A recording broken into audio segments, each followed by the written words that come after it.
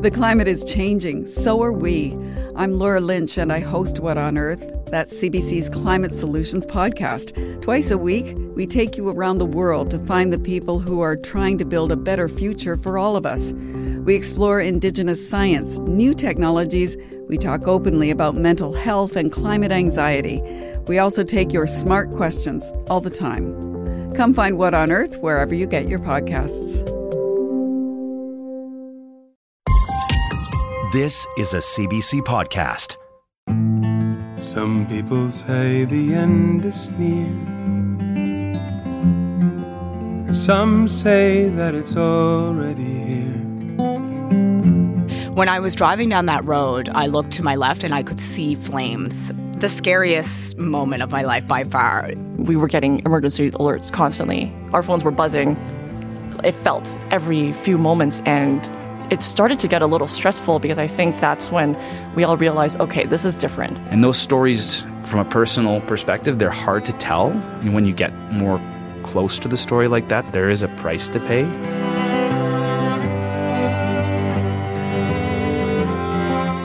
Those are CBC reporters, people who run towards the wildfires while the rest of us are running away. In this episode of World on Fire, we'll meet some of the journalists covering Canada's worst fire season ever. They're the people putting a human face on the numbers and trying to make sense of the devastation. We'll hear about the toll this work takes in communities that have lost everything, and about finding hope. If you haven't listened to World on Fire before, welcome. I'm your host, Adrienne Lamb. Our first 7 episodes take us around the world, where wildfires and climate change are creating a new way of living and breathing for all of us. Go back and take a listen. This May, 300 people were forced to leave East Prairie Métis settlement in northern Alberta. Many houses were lost.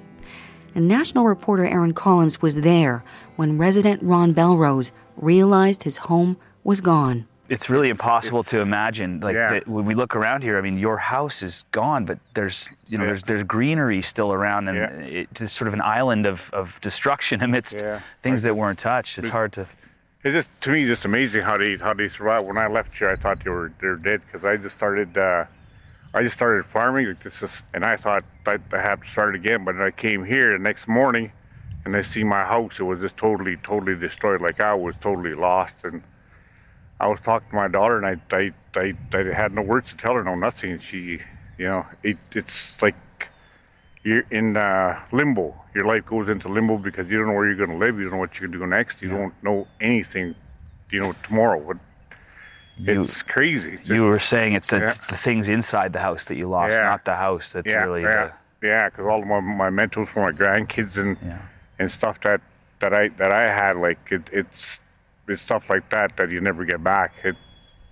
You work so hard for it, and it just disappeared in 24 hours. It's gone. Like your whole life changed. Like it's devastating. I'm still trying to. Every time I come here, I just still can't believe it. I walk around and I shake my head to what happened. I don't know. That's CBC national reporter Aaron Collins talking with the East Prairie Métis resident Ron Belrose. Now, Aaron is just one of the many CBC reporters covering these devastating wildfires right across the country. Aaron, we heard you with Ron there. What was that moment like for you? Well, I mean, Adrienne, it was powerful for sure, right? And hard. It wasn't planned at all. Mm-hmm. We'd been invited by the community to visit and check out some of the damaged properties in that settlement. And so we were just sort of setting up to do a live on News Network when Ron strolled in. He wasn't supposed to be there. We didn't know he was going to be there. And we asked him if he'd be game to chat. And he agreed. And that turned into like a 20-minute long live interview with Ron. He was just so compelling. I mean, obviously he was experiencing this tremendous loss, but at the same time, he had this great perspective on what he hadn't lost, right? It was really powerful, a moment for me, and the fact that he was willing to sort of share his experience really helped me understand the impact that these fires can have on people. How important was it for you to be able to tell his story that way? really important. Obviously, it puts that human face on these wildfire stories that can so often become about the numbers. You know, how many fires are burning, how many are out of control, how many firefighters are on the ground, that kind of thing. But on the ground, this is a story of like fear and loss and of bravery and hope. So Ron, he'd lost his home, but he'd managed to save his cattle. And for him, that provided like a future for his family. And so the day we met him, he was sifting through the ashes of his house looking for mementos from his grandchildren. Really like just incredible resilience. This is far from the first wildfire you've covered, I know. So walk me back to some of those things that have stayed with you. The first big fire I covered was Slave Lake in 2011, and I remember being in that community when officials like finally let people in to check things out, and just being really struck by the scale of the destruction the first time you see something like that. And also how cruel and arbitrary it all was. Like I remember standing on this beautiful suburban tree-lined street, and on one side of the street there's like no damage at all, so it doesn't feel like anything's happened. Meanwhile, right across the road, we're talking meters away, there's nothing left. Total destruction. All the homes are gone. Like these are neighbors. Maybe they're friends. Maybe their kids play together. And they're facing these dramatically different outcomes from the same event. And just sort of the randomness of it all really sort of stuck with me. So, you know, since then I've covered Fort Mac and the Heat Dome in BC, and of course this year's fires here. I've made some trips to California to cover fires there, and there's differences, of course, right? The landscape and the size, but the one thing that's always the same is the shock that people have, and that sort of arbitrary nature of you know what ends up making it and what doesn't. You know, I was in California in 2017, and I ran into Amy Lopez and her husband John and their 6 children. They had to leave with just minutes before the fire there came down around their house. They couldn't hear me. We were like 10, 20 feet from each other. We couldn't hear each other. I was yelling because of the wind. Yeah. And so I'm screaming at them, you know, let's go, let's go. And so we all got in the car and, headed out the gate. And there was fire everywhere. It was crazy. So there were burn marks above their house, like 100 feet away from their back door, but their house was fine. So was their livestock. But just down the road from the Lopez's is a trailer park with about 30 homes. Half of those burned to the ground. It's important for Canadians who aren't directly impacted by these fires to understand how their fellow citizens are feeling, how it's impacting them. And those stories, from a personal perspective, they're hard to tell. When you get more close to the story like that, there is a price to pay. You got to open yourself up to sort of that trauma there that folks are feeling. You have to connect with their loss, and that pain for sure sticks around a bit. Aaron, thanks for making time. Yeah, happy to. This has been an exceptional start to the season. So far this year, wildfires have scorched roughly 9 million hectares. That's an area about the size of Nova Scotia and Vancouver Island combined. 32,000 international firefighters have answered the call to help, more than ever before in Canadian history. One place that rarely sees these kinds of wildfires is Nova Scotia. Even the capital of the province wasn't spared. One fire in particular damaged 150 homes and more than 200 structures near the city of Halifax. Thousands were evacuated. Halifax reporter Ali Thompson found herself in an unusual position of not only reporting on the Tantallon fire, but having to flee it with her family. Ali, tell me what happened. It was sunny. It was beautiful outside. We were all on a friend's deck a few doors down from where I live. And, you know, the kids were swimming in the pool. We were just having a good time. All of a sudden, I noticed that the lighting of the environment changed. There was this glow, this sort of orangey glow. And I thought, oh, that's strange. And we looked up into the sky and there was smoke. Then we started hearing from our friends in Westwood Hills, which is a nearby subdivision, about a fire that had broken out and that they were being evacuated from their homes. So we were, watching this smoke come up, keeping in touch with them because there was a bit of a hysteria going on in that community, given there was only one exit. So there was quite a backup of traffic. There was a lot of panic. But we were not thinking at that point that we would be affected by this. Then the smoke started to get thicker and thicker. We could notice that the actual air quality was changing. So we thought, you know what, I think we better go home and just prepare for the worst. The worst did happen. My husband is a firefighter, so he's actually quite calm usually in these sorts of situations. And I don't want to say dismissive, but, he's definitely not a panicked person. But he received a phone call, and once he hung up the phone, he said, we got to go right now.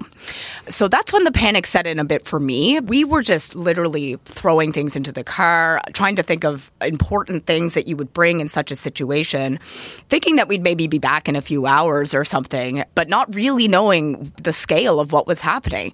I got my kids into the car. My husband was driving another car. We started on our way. It was very eerie leaving the subdivision. I mean, it was an exodus. You could see people peering out of their windows, packing their cars furiously. There was a lineup of cars to get out of the subdivision. When I pulled out of my subdivision, you could not go left, which is where Westwood Hills is. Mm-hmm. We had to go right, which we now know is exactly where the fire ended up. We drove down a road that was consumed by fire hours later. And in fact, when I was driving down that road, I looked to my left and I could see flames behind the houses there. It was incredibly intense. The scariest moment of my life by far, just having my children in the back and not knowing if we would be able to get to safety because we were bumper to bumper on that road.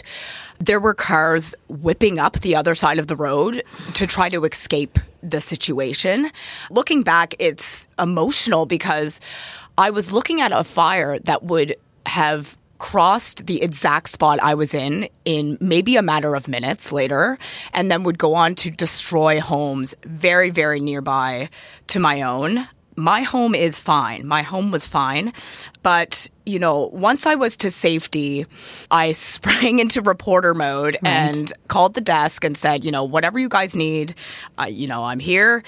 So I ended up doing a hit on our live broadcast, which started around 7 p.m. that evening. We still didn't know very much at that point. So I was kind of telling a story like I did just now about what had happened. After that, and after the dust had settled and we were safely at my mother-in-law's and we lied our heads down to go to sleep, I will never forget the feeling I had of not knowing what was happening to your home. You try to focus on the fact that you're safe and that your kids are safe, but it was just such a horrible feeling being so unaware of what the situation was and the scale of what was happening. What was it like to be reporting on the wildfire that he was actually fighting? It was hard. I talked a lot to people about, they'd ask me how I'm doing, and you kind of say, like, you're in survival mode. Mm-hmm. I really felt a sense of purpose to do my job as a journalist. Mm-hmm. While all those firefighters were out there putting their lives on the line, I felt a duty to inform not only the public, but the people of my community, my home community, and in fact, people even just in my group of friends, because I now know that 4 families that I am very close with lost their homes. So I felt a great purpose in this situation. It was hard knowing that my husband and brother-in-law were out there fighting the fires. My husband only became a firefighter last year, so neither of us have really experienced anything like this. He had certainly never fought a fire like this. I had never had to deal with him fighting a fire like this. Mm-hmm. So there were a lot of emotions, worried emotions that came up there.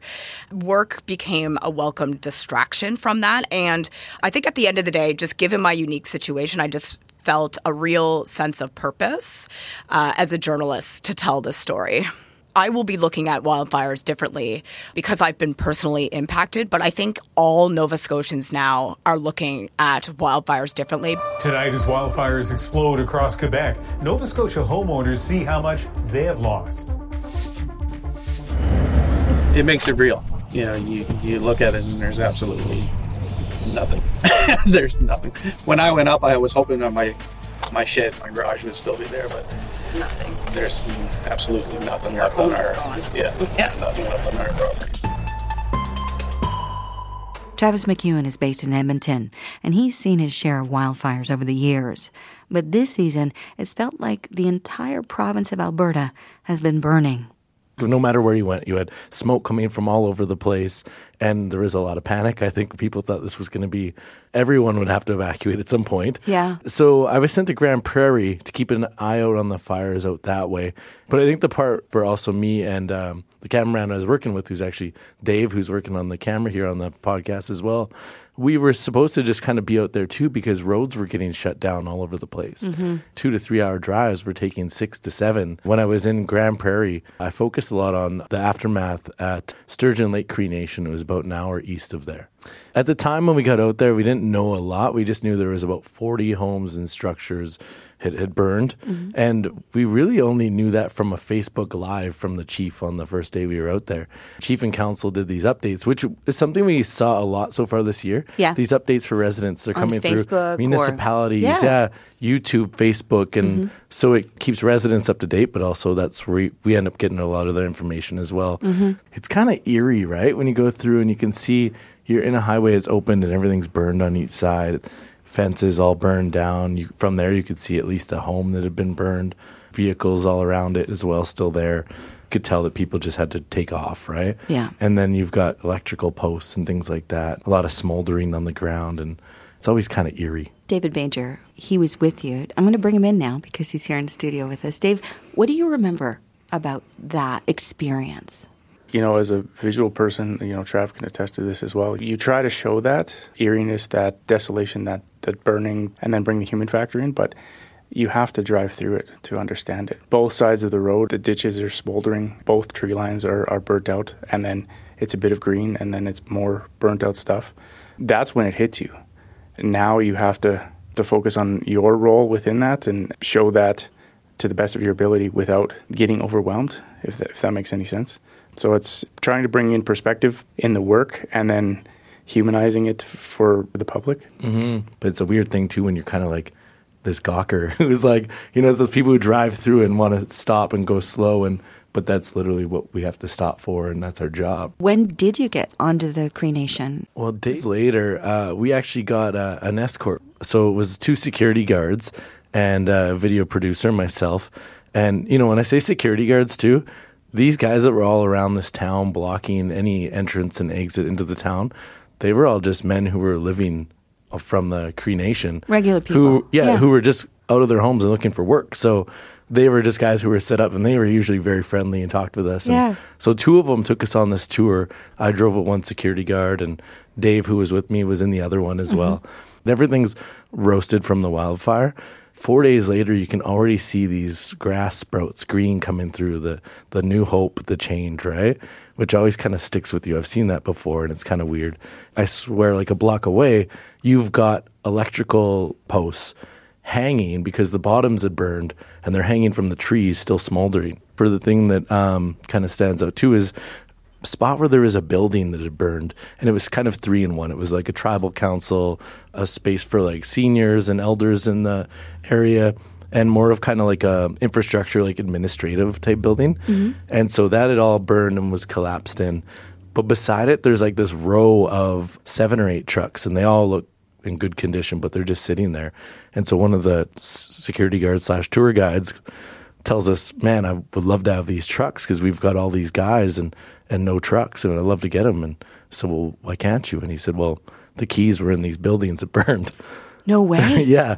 So they couldn't get the keys. So these trucks all just had to sit there, right? For me, I focus on each shot just one at a time. And I think that's where the partnership comes in with, you know, somebody else like Travis being on the ground where he can maybe talk with, you know, the security guards. I didn't actually hear that key story until just now. I didn't realize that. But I remember seeing images at the community building. You're focused on it, and you can see a cabinet. Everything around it is black and burnt, but this cabinet made of metal is still standing. Those moments hit you. And I think what Dave's saying there too resonates with me, where it's like, it's a good reminder when you go into these areas, and it's not just work for us, where you do feel emotions still when you're shooting it, that you feel bad because it is someone's home. You know there's loss, and you got to portray that. And it's a reminder for us, I think, in our jobs that there's still humanity as a part of us as we do it. which is good. I think it's a good thing to feel and to know. I wonder when it hits you. Like, when does that emotion hit you? I don't know if there's a distinct answer for that, right? Like, when we first traveled, we were heading up to Grand Prairie. We didn't actually stop in Sturgeon Lake Cree Nation because we weren't allowed to. Mm-hmm. There wasn't even anywhere to stop on the highway to get some shots of the area. They wanted you to strictly drive through. So we were heading to Grand Prairie directly.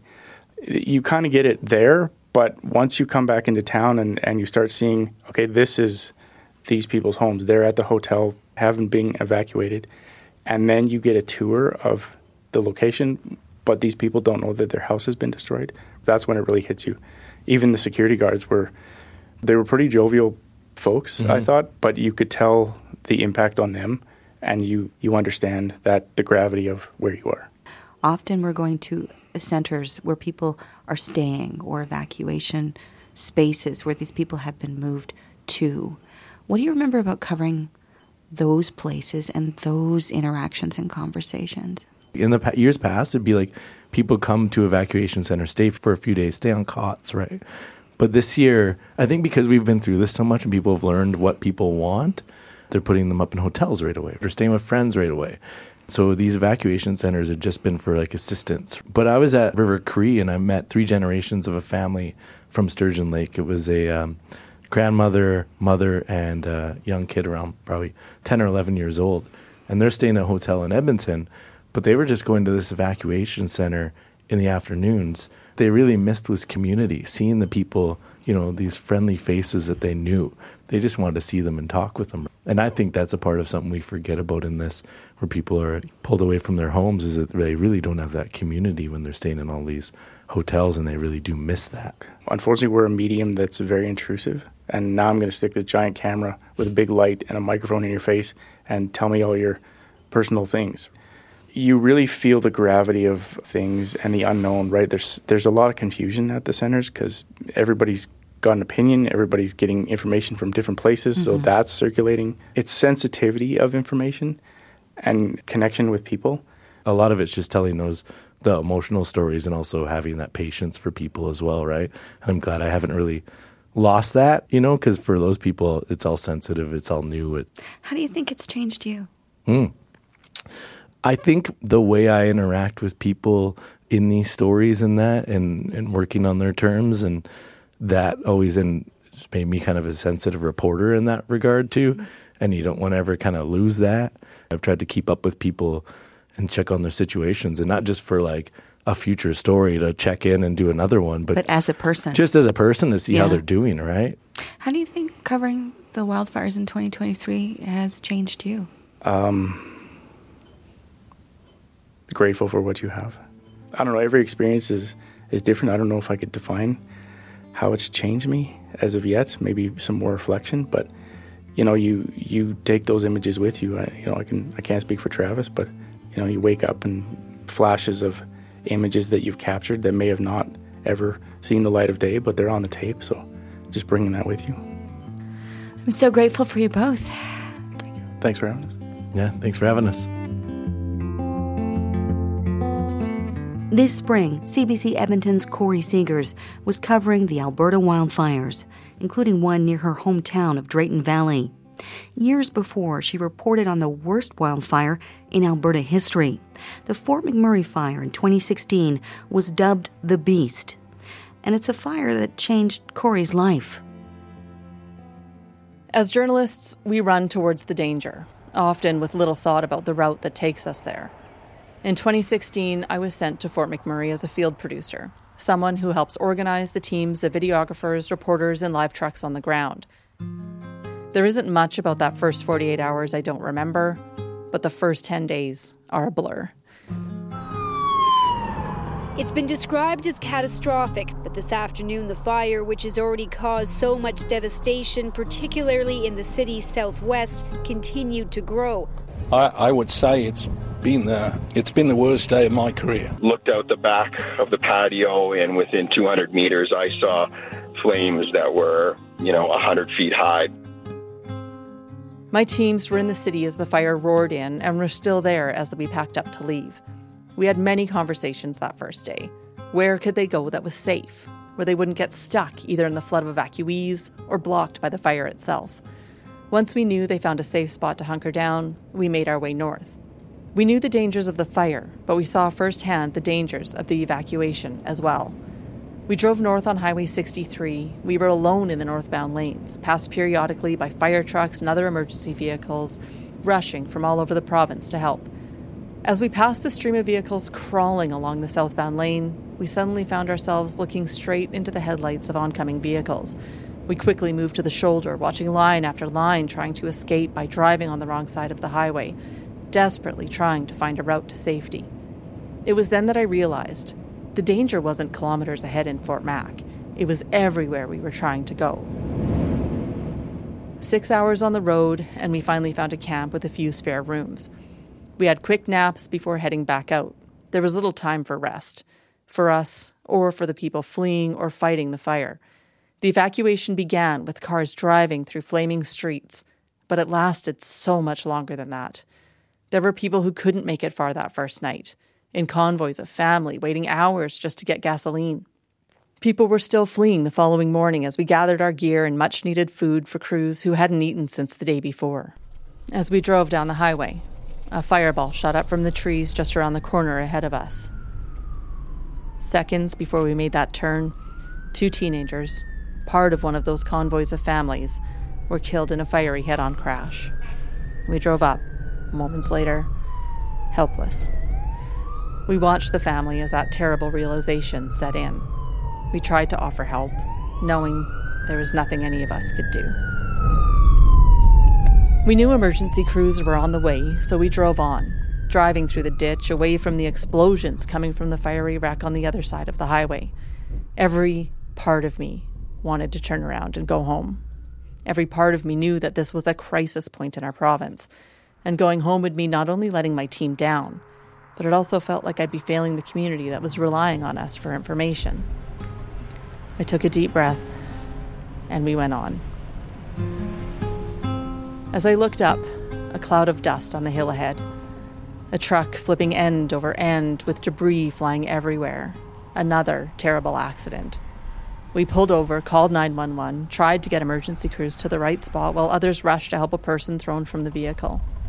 Maybe it was the chaos of the moment, the disbelief that this was happening again, the adrenaline that didn't have a chance to stop. But I knew I had to keep going. What we were doing was important. Through the days that followed, we kept on the move, our bags packed at all times, sleeping in different camps, different towns. People stopped to thank us for being there, for helping them know what was going on inside their community. We shared their harrowing stories, their resilience. We captured a moment of Alberta history that will be forever part of the makeup of this province. But it broke me. As a journalist, I knew I had a job to do. As a human being, it took years to recover from the trauma of that day. I know that I wasn't alone. That trauma was shared by evacuees in story after story in the years since.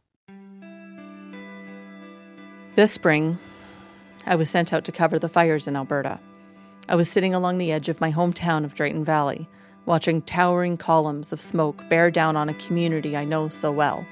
My phone filled with messages from family members, from colleagues, making sure I was okay covering another fire.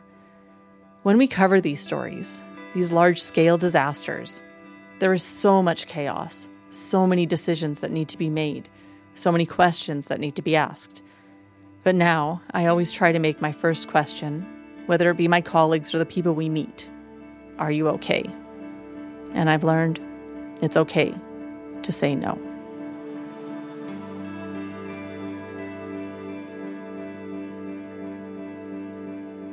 A few provinces over, Quebec is experiencing a summer of hot temperatures and out-of-control wildfires. We have some breaking news for you out of Quebec. A mandatory evacuation order has been issued for the town of Lebel-sur-Quévillon over the threat of an encroaching wildfire. We're hoping to tell Quebecers that they will be able to going back home, but in the short term, it won't be possible. Just keeping the power on in some communities is a challenge.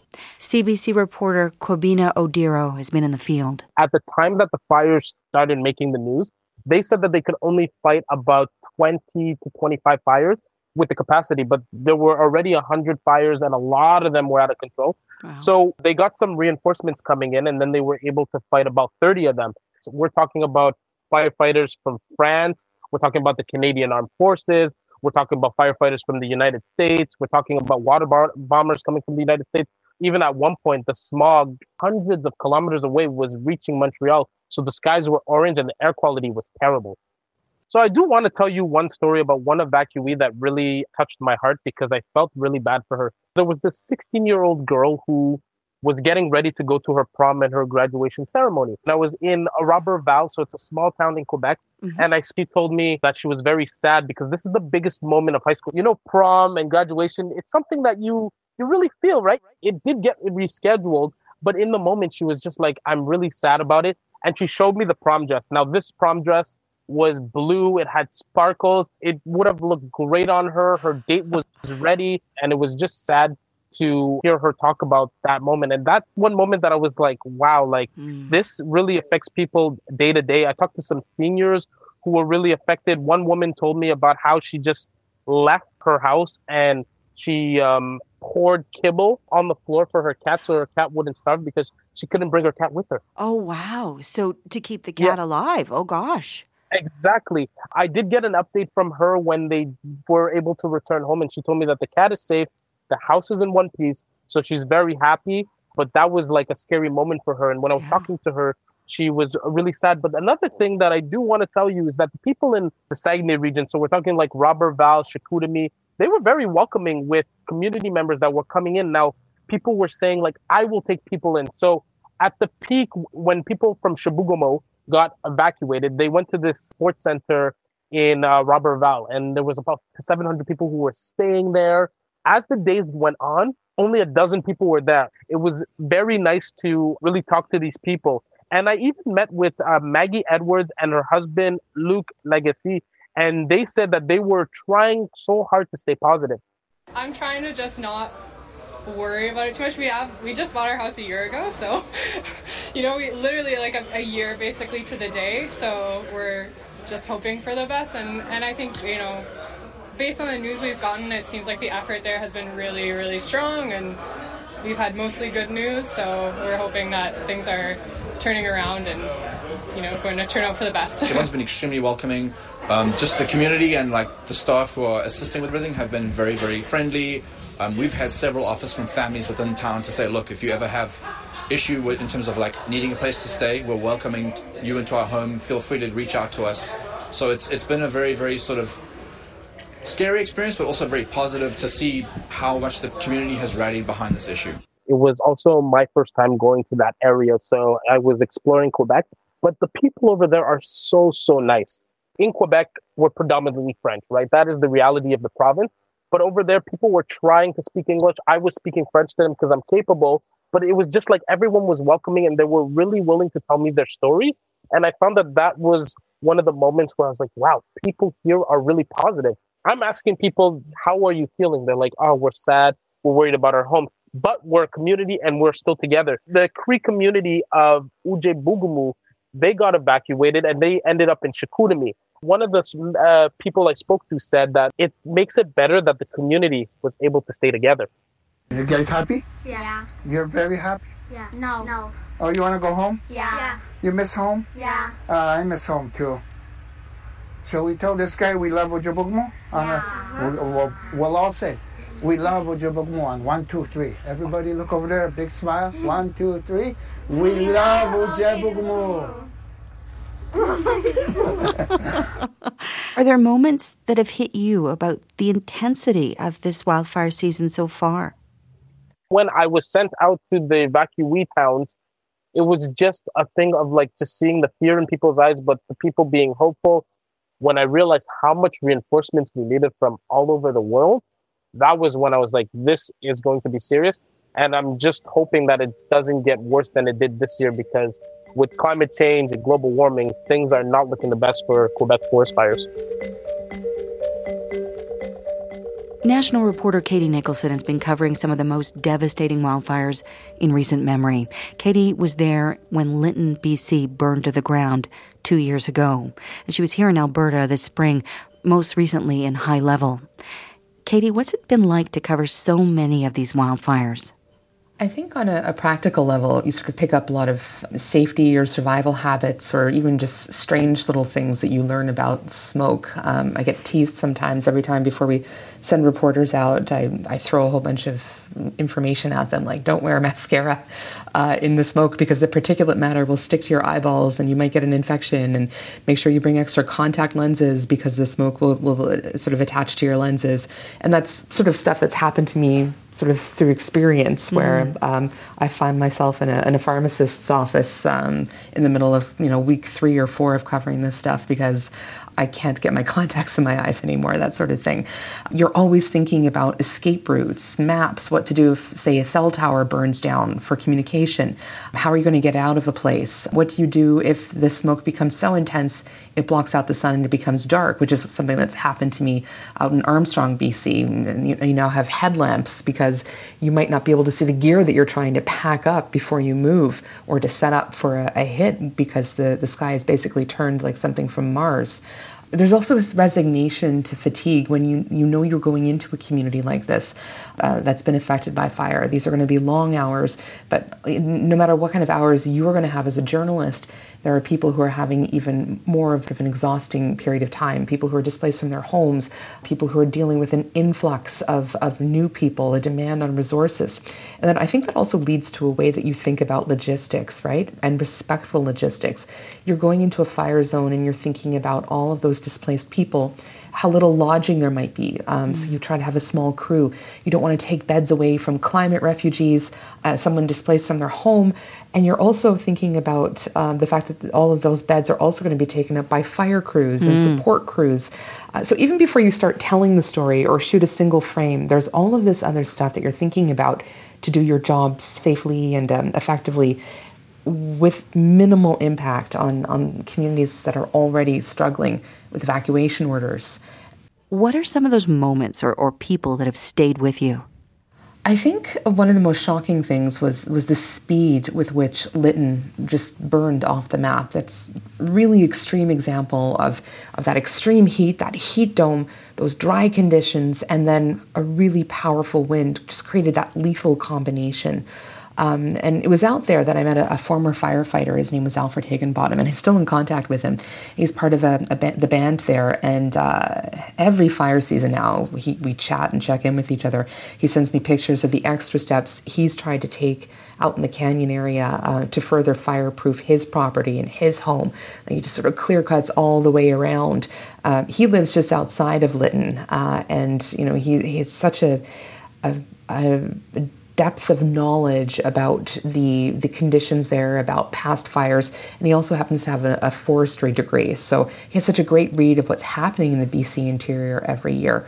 And he talked to me about the day that he decided he could no longer be a firefighter. He just escaped just with less than seconds. This wind came up through a very grassy area. He was sort of hanging over a cliff. He just got pulled out from this wall of fire that was moving up very quickly. And it was such a close call that that's when he decided he couldn't do it anymore. That's a toll or a story even that we don't really get into is the close calls for many of the people who are out on the front lines in some of these areas fighting fires and just trying to mitigate them before they can cross over into even more populated areas or just spread. But most recently, it was the last day actually that I was in High Level. I spoke with an 80-year-old woman from Châté who was displaced. And you might remember by the time that Châté was evacuated, all the hotels in High Level were full already from evacuees from the east. And so many people ended up just staying in tents, including this elder. It just really sort of sticks with me, the exhaustion, the resignation, what it is you have to put up with. And, it doesn't matter how old you are, right? And I guess finally, just one thought, just the exhausted voice messages from the chief of Little Red. One night he was driving to his parents for a nap. I was trying to arrange to meet up with him for an interview. And just the exhaustion, the cracks in his voice, it just sort of speaks to the burden that those in leadership trying to arrange shelter and food for people and the toll that that takes on you. You just hear that in people's voice, and you almost feel bad as a journalist that you're taking up someone's time and energy to talk to them, someone who is just weighed down with all of these responsibilities to so many people who've lost homes. Do you think you've been changed doing this kind of reporting? I think so. I mean, I think I've become more attuned to the dangers, just going out in the country, going out to a cottage or something like that. It's hard not to, and it also makes your outlook, I think, on the future a little more bleak. I find myself more and more worrying about the world that my niece and nephew are going to inherit, where these types of events are happening. It feels more and more, and certainly this past summer so far being quite unprecedented in Canada. So what is the future? What is, you think about this being the new normal possibly, and what does that mean for future generations? I think a lot more about that on a personal level. It's hard not to be changed, I think, when you meet so many people who have lost everything in fire. It stays with you. I just want to hold you while the world burns. I just want to hold you while the world burns. Let it burn, burn, burn. This early wildfire season has seen reporters head from one spot to the next, trying to keep people informed and out of harm's way. In just 1 month, Edmonton-based national reporter Julia Wong was in the communities of Whitecourt, Drayton Valley, the Shining Bank area in northern Alberta, as well as East Prairie Métis Settlement, then in Edson, and then off to High Prairie, documenting the destruction, but also the resilience. When things started out at the end of April, I don't know if any of us, at least in the news, could have imagined that things would be the way that they were. This wildfire season has been really different from others I've covered. Like I was part of the coverage during the 2016 Fort Mac fire.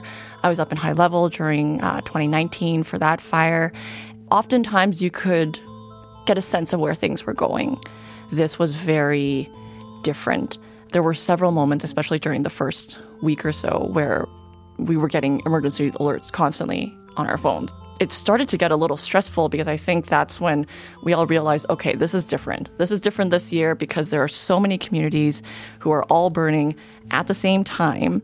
And you could just feel that there were, so many more people impacted this time around than perhaps other wildfire seasons. As reporters and camera people, we were cascading all across the province, whereas previously we might have gone to, here's one community that's affected.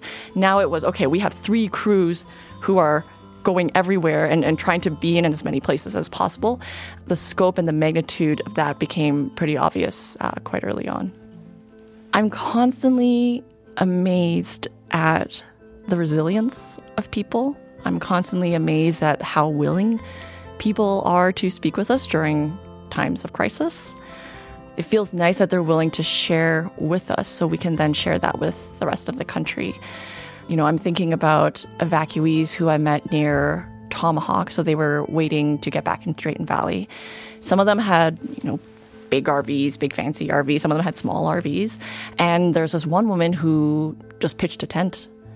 She just had a tent, and it was her and her cat. And I remember seeing her pillow and a blanket inside the tent. And she had a little camp set with her to, boil some water, make some coffee. And I think she was making breakfast that morning that we spoke with her. And I was like, why are you living in a tent? She mentioned that she had family in Edmonton. And I was just trying to figure out what was it that compelled her to want to be in a tent when she could have perhaps been at a hotel or been in someone's apartment. And she said she just wanted to be as close by as possible so that when that evacuation order lifted, she could be one of the first people in town. She could break down her tent, get in her car, and just drive back into Drayton Valley. The fact that people have so much of a connection to their homes and wanting to be home as soon as they can, it's a really beautiful thing. It can also be a really emotional thing. There were evacuees from that, kind of same area in Tomahawk who they were still waiting to find out when they could go home. And then we learned that morning it might still be another week. And I remember approaching a woman and I was like, have you heard this news? And I was the first person to tell her that. And she started crying. Like, she was just so upset. That uncertainty, that unknown was a lot for her. But you see such a range when you're speaking with people. Some people handle it really well. There are families who I've talked to who were like, yeah, we're just pretending like we're camping and it's totally fine and we'll go home when we go home and we're just making the best out of a bad situation. And, that's beautiful to see. And other people have a harder time because there are so many unknowns. It's such a privilege to be able to talk to people in this situation, and you just get really inspired by the resilience that you see. You get inspired by how people are coping. In Alberta, we always know we're going to have bad wildfires. And I think this year has really changed how some of us see wildfires and see covering wildfires. So I think next year we'll all be waiting in anticipation. In the end, people care about something because other people are impacted. When we can get those stories, when we can tell people about a man like Jason, who we met in East Bank, who was just puttering around his property with a water tank on his back and a little hose that he was just using to try to put out hot spots himself because there were so many fires, there weren't fire crews in his area. Like, those are the stories that really stick with you, and those are the people that really stick with you. And so I hope, amongst all the numbers and stuff, that we never forget the people. That's it for this episode of World on Fire. I want to thank all of the CBC reporters who made time to talk with us. Just a few of the many people continuing to cover the wildfires from coast to coast. Behind the scenes here helping tell these stories, Leslie Goldstone, Corey Haverstock, and Claire Bonnyman. I'm Adrienne Lamb. Aaron Collins, CBC News, on the East Prairie Métis Settlement in Alberta. Allie Thompson, CBC News, Ferguson's Cove. Travis McEwen, CBC News, Evansburg. Dave Bajer, CBC News, Edmonton. Corey Seegers, CBC News, Edmonton. Kubino Duro, CBC News, Montreal. Katie Nicholson, CBC News, near Whitecourt, Alberta. Julia Wong, CBC News, near Entwistle, Alberta. Let it burn, burn, burn.